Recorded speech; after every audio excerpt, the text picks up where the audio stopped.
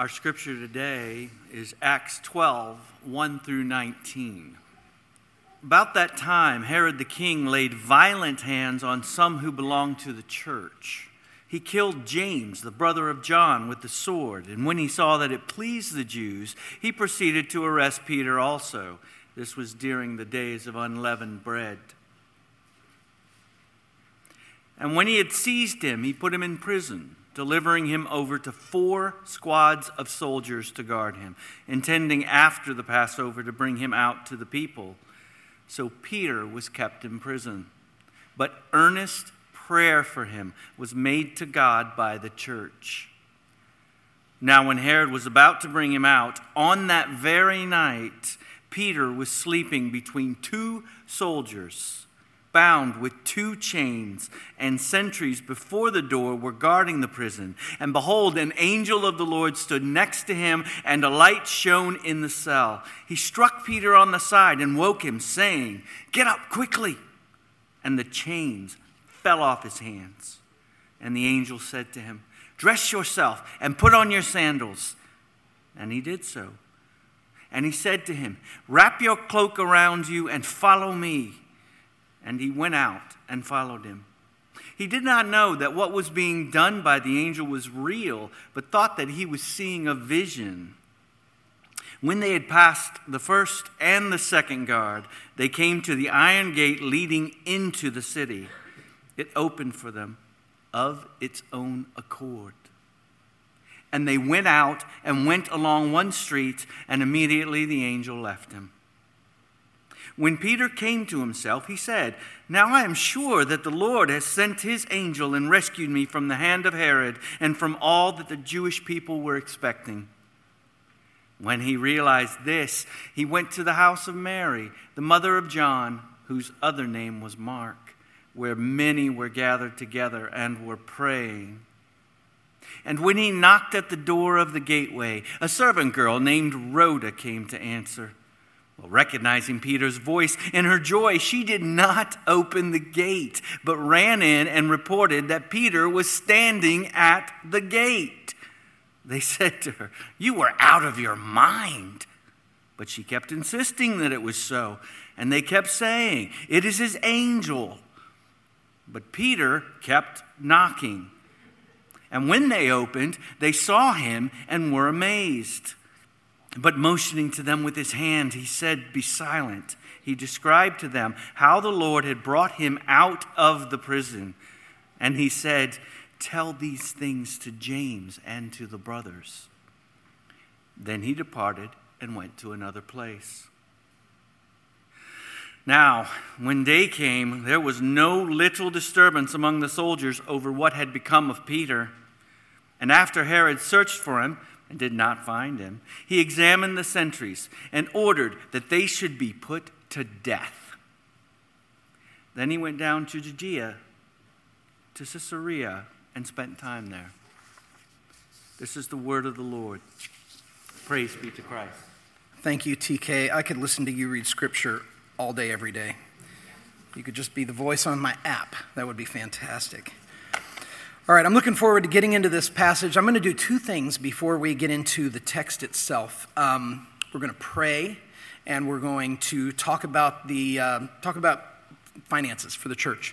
So I'm excited to do that. But we have a family in our church, a couple in our church, Bill and Jean Scott, who usually sit right about over here.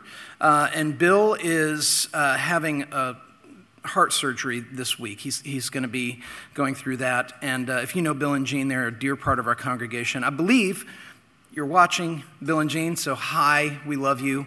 We're going to take a moment and pray for the Scotts. Father, thank you for Bill and Jean. Thank you for the legacy of faith that they bring to this congregation, of having walked with you for many years. Thank you for the way that they love this church, the way that they serve. We pray for Bill and Jean both, that you would keep them both healthy leading up to Bill's surgery. And Lord, we ask that you would sustain them and hold them. I pray for that you would comfort their hearts in any way that they may be anxious or nervous. And Father, we pray that you would give the doctors skill and grace and wisdom as they attend to Bill, and that you would give him a smooth and swift recovery and bring them back into our fellowship as soon as possible. And we're thankful for your mercy and grace. It's in your name, Jesus, we pray. Amen. We love you, Bill and Jean. Okay, as promised, I wanted to give us an overview of finances on the church. We're kind of at the halfway point of the fiscal year. There's no ask in this presentation. It's information. I want you to know kind of how things are going. So this slide right here that you have in front of you, I know that when we get a bulletin, you see a number on the back of the bulletin that's like the giving, what was budgeted for giving and what the actual was. And that number always represents all 4 locations combined. But when they do the budgeting process, and I think moving forward, we're going to start to be giving more like actual numbers for each location and congregation. But when we look at the fiscal year for Cool Springs, or Music Row or Koinonia or Old Hickory Boulevard, we kind of look at what historically has happened and kind of as we're setting the budget, sort of project what we think is going to happen each month. We're relatively conservative on the estimates that we make, but it helps us kind of set the budget to know, like in terms of staffing and programming, what we can really afford. So I wanted to give you this update kind of at the halfway point, although we do have January in here as well up through last Sunday, so we still have one more Sunday in January. But what you can see here is that as of January 24th, we are, we're roughly at 61% of our projected giving, about 58% of the way through the year. So we're really good. We're right on pace for where we thought we were going to be. You'll see there that like July through October, we were behind budget in all of those months, but we made it up in November and December. That tends to be something that churches do. December tends to be the biggest giving month in the calendar year as people are thinking about year-end giving and that sort of thing. And for the last couple of years for Cool Springs, November has also been a big month, which I assume is because some year-end giving is maybe happening in November as well. I don't know what anybody gives. I don't know who gives. And I don't know what amounts, and I will never know that information. That's information that none of the pastors ever see and don't want to see, because I don't want to have the information of knowing the giving habits of the people in our church. And yet at the same time, it's good for us to see kind of what the giving trends are, because every year we're thinking about, okay, do we have a flat budget for next year? Do we grow? One of the things that we've seen is when we moved in to this facility, we've seen a little bit of a increase in overall giving, which has been nice. For the rest of the year, most of the months except for January and May, the monthly goal is about $44,000 a month, with May and January being $55,000. So that's just kind of a giving. We have another slide, just kind of shows you, if you like to see it this way, it's the same information, basically. But that red is the actual giving. The green line is the prior year. So you can kind of see that we're experiencing a little bit of an increase year over year. The great news about all of this is this doesn't take into account what was also given to the build-out of the facility. And so we received $209,354.27 for contributions to the build-out fund here. In addition to regular tithes and offerings, the total build-out costs we projected, and we're kind of right there, was $350,000. So in our fiscal year budget, we had a line for build out of the facility that was around $215,000. And then we had about $210,000 come in addition to that. And so what that does together is it means that the budgeted funds for the build out plus the designated giving to the build out put us really well within the range of covering our own build out expenses. So well done, Cool Springs. That's amazing to be here at this place. So we have... We have one more Sunday for January. We're at about close to 40,000. So it's looking good, and things kind of go out. But we're going to be giving you more of the kind of on-the-ground information for Cool Springs. So I wanted to give you all of that to know, so that you all would know where we are at about the halfway point in the year. I would also say that our spending, our expenses is about on pace for what we projected. So that's a lot of the spending for the Cool Springs budget this year was weighted toward the first half of the year because of the build-out.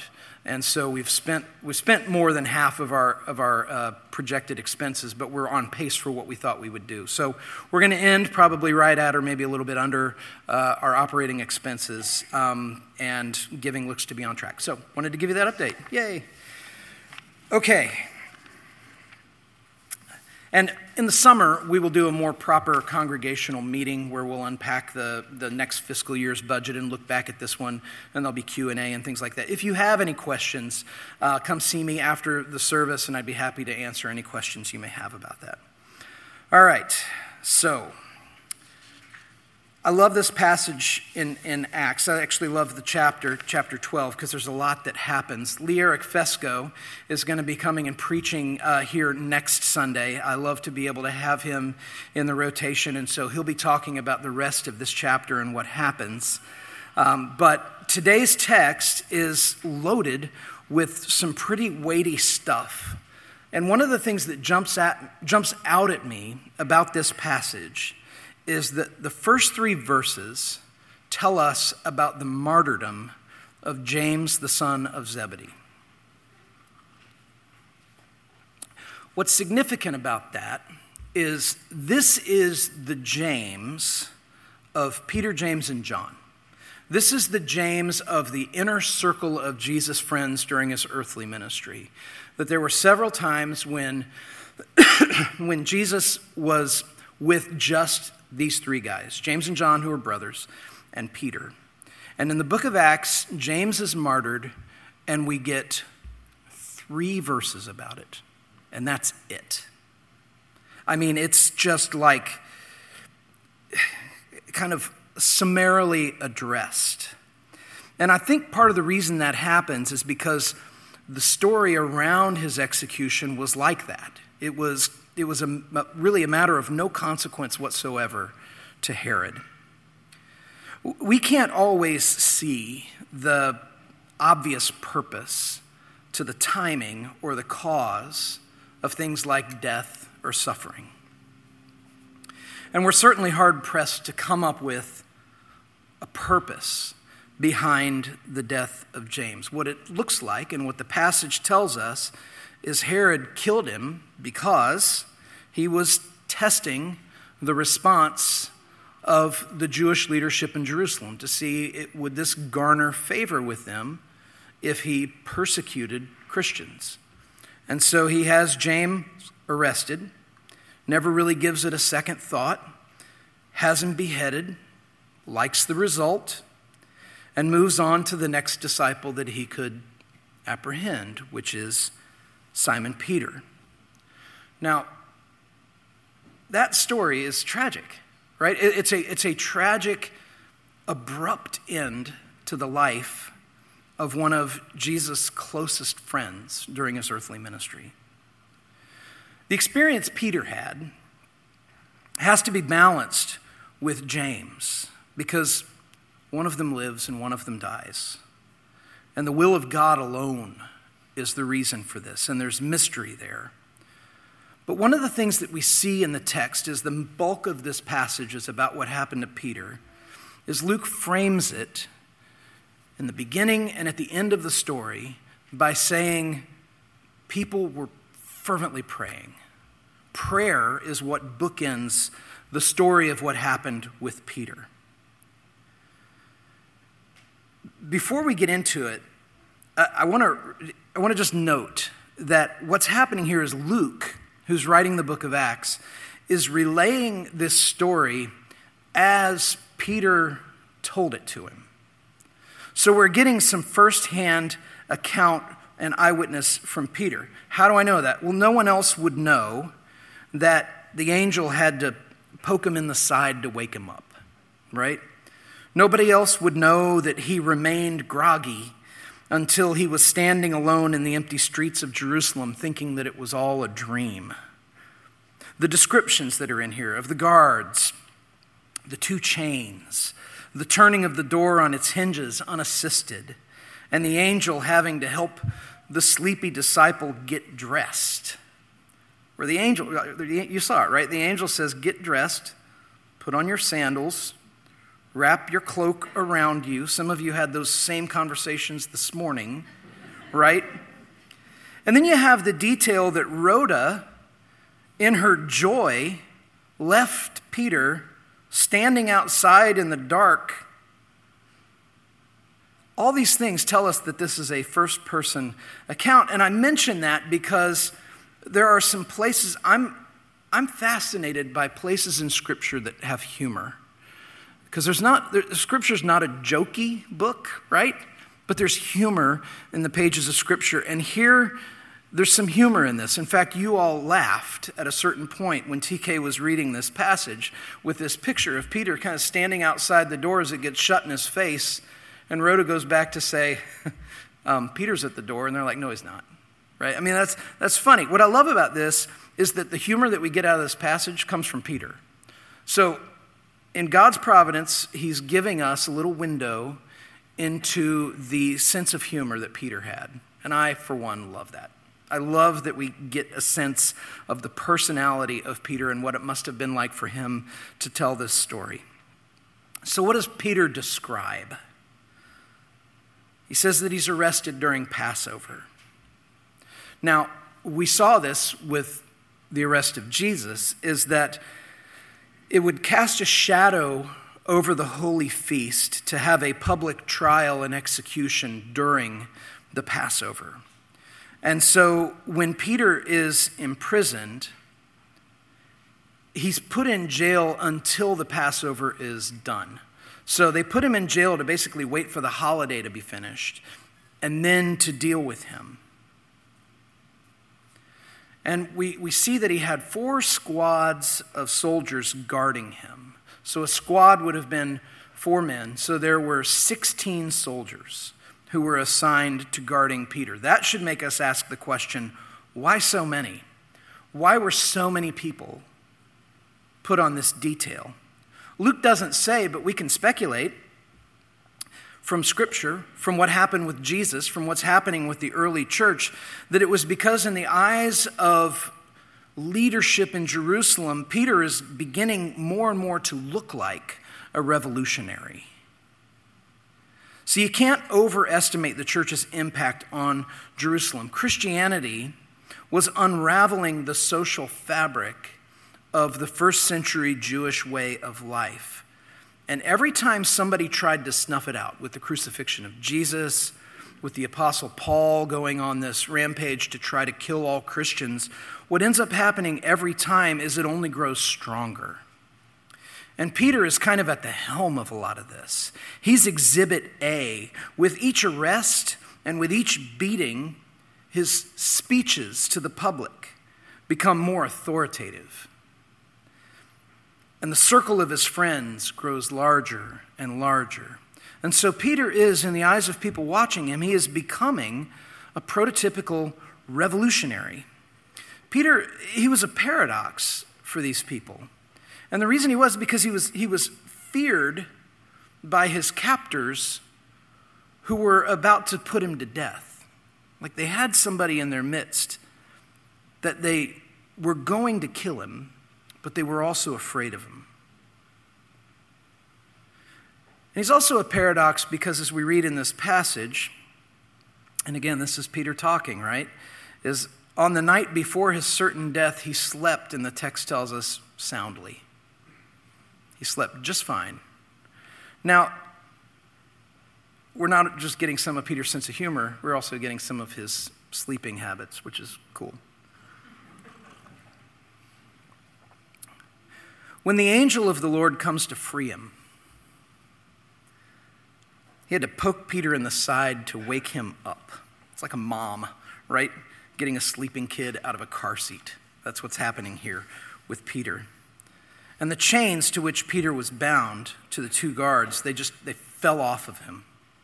And then the angel led Peter through a series of gates to the empty street and to freedom. And that last gate swung open on its own, which I've seen in movies, right? You've seen doors open on their own in movies. That had to have been amazing. But the angel apparently just had this one mission, and the mission was to free Peter.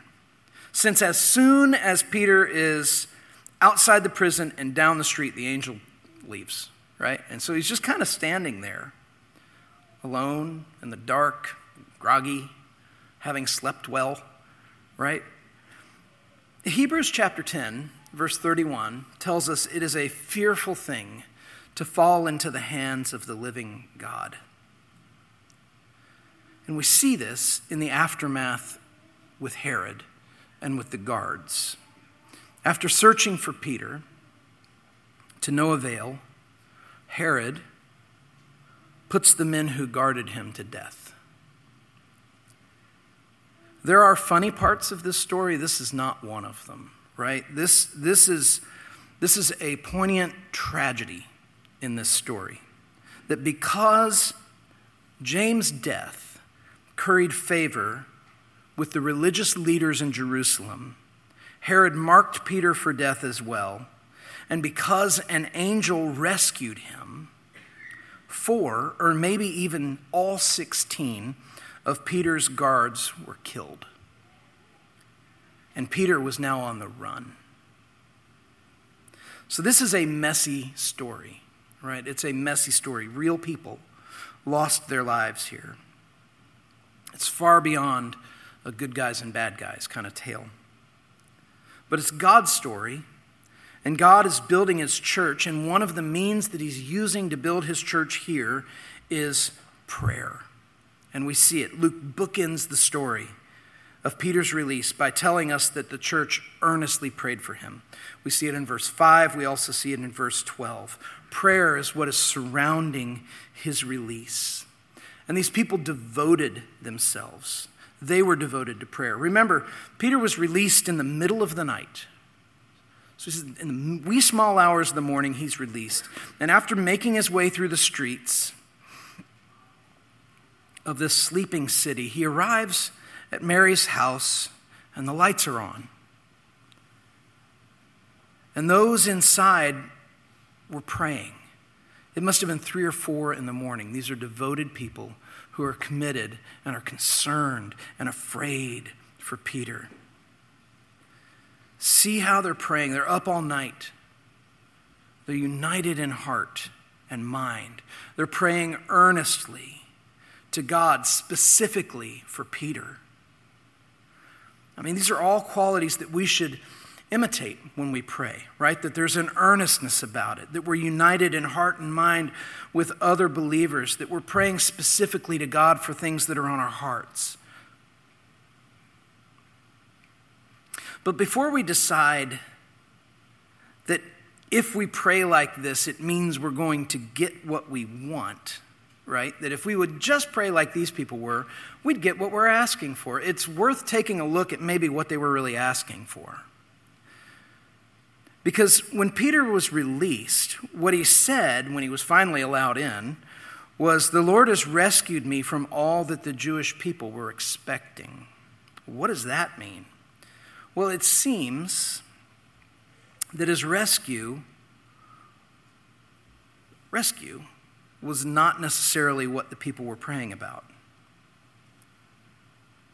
or what they expected. What did they expect? Well, I think what they expected was for what happened to James to happen to Peter. And if that's the case, what are they asking? I mean, we see it, right? When Peter shows up at the door, they can't believe he's alive. It's implausible to think that he's alive. I think this is because they weren't necessarily praying for his release, but they were praying that he would die well.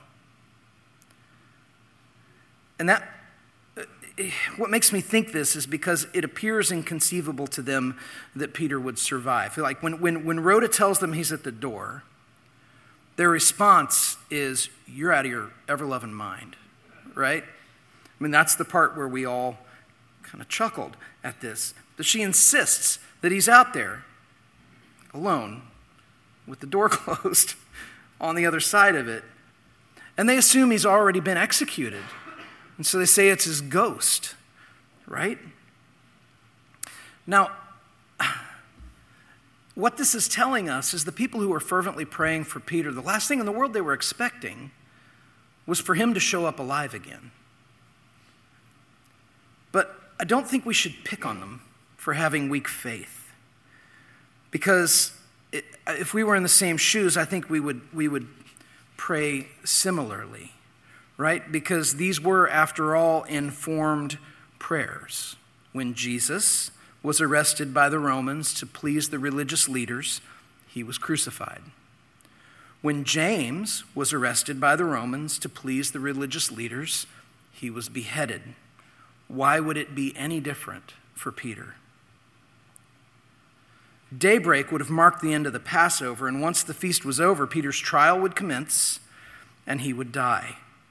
And those at Mary's house, I think, were certain of this. And I imagine their prayers were like ours would be for a loved one on death row, where we would say, Lord, let the governor grant a stay of execution. But if that's not your will, let our brother die well, peacefully, and full of faith. And we'd pray this, suspecting that the governor's call would probably never come. But still they prayed. For what? We can't ultimately know. I am engaging in some speculation here based on the way that the story is unfolding. Nobody expected him to be alive. But what we do know, and this is where we get into some application for prayer, is God responded to an imperfect prayer as he always does. He responded perfectly. He responded perfectly to this. And so you may wonder, well, if their prayers were weak or nearsighted, as they maybe appear to be, isn't it more likely that God released Peter in spite of their prayers rather than in response to them? If you're a praying person, the answer to this is actually pretty crucial. Were they praying imperfect prayers and the Lord was saying, I'm not going to do what you're asking, I'm going to do this other thing? Or is the Lord responding to an imperfect prayer perfectly?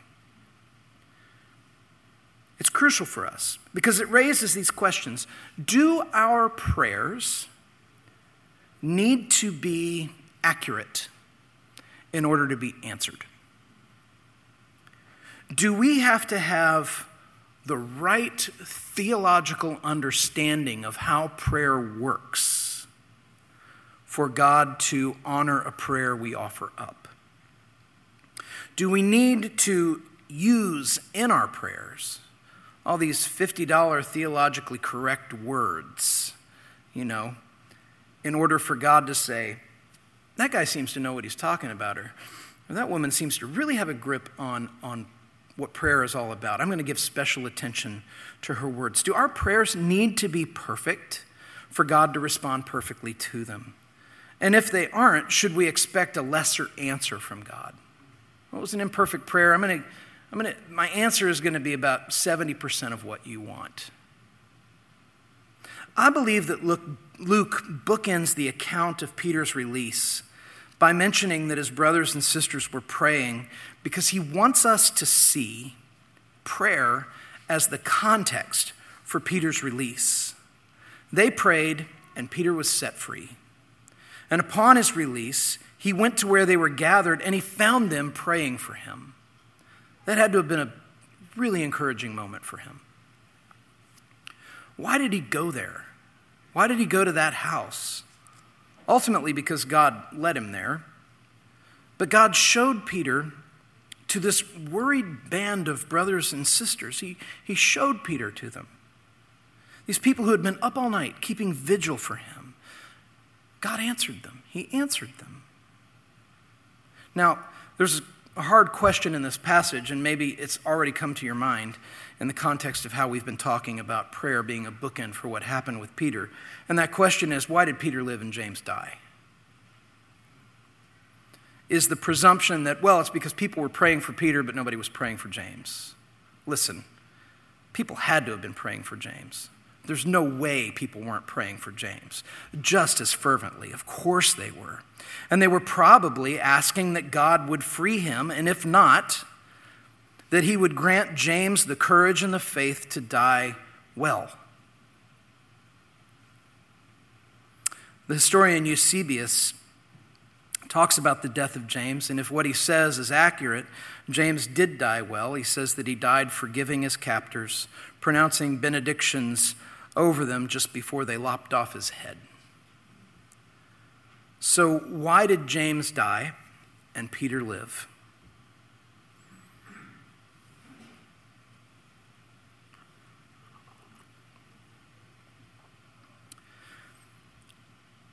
I'm going to give you an answer that I believe is theologically watertight and deeply mysterious. Ready? Why did James die and Peter live? Because it was James' time to die, and Peter's time had not yet come.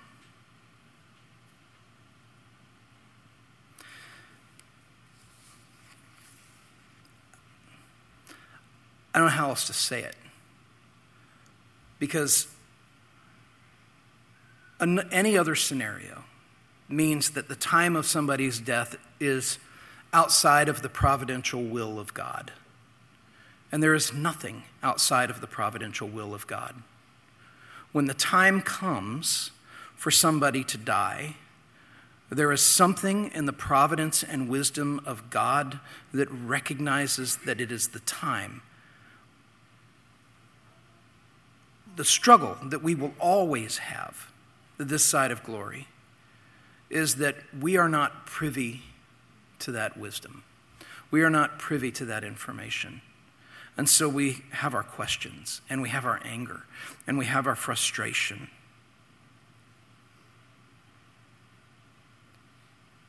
Peter's death would come 20 years later, and he would be martyred as well, according to tradition, crucified upside down. But for now, Peter lives. There's more for him to do. Prayer is kind of one of those foolish things that God's people do in the eyes of the world. The Lord says that we do things, that there are things that are foolish things we do that shame the wise, right? God's people come together trusting, as Jesus taught us to pray, that his will is what's best. And so we ask that that will would be done. And we hope for certain things. Of course we hope for certain things. And we pray specifically and ask for certain things. But ultimately, our petitions come down to the words of Jesus, "Thy will be done on earth as it is in heaven." And it must have looked ridiculous to the watching world that the beleaguered band of people at Mary's were asking God to strengthen a man who was at the mercy of the Roman Empire. But prayer that is used of God is more powerful than the Roman Empire. Prayer that is used of God is more powerful than any army. Who can bar any door that God means to open?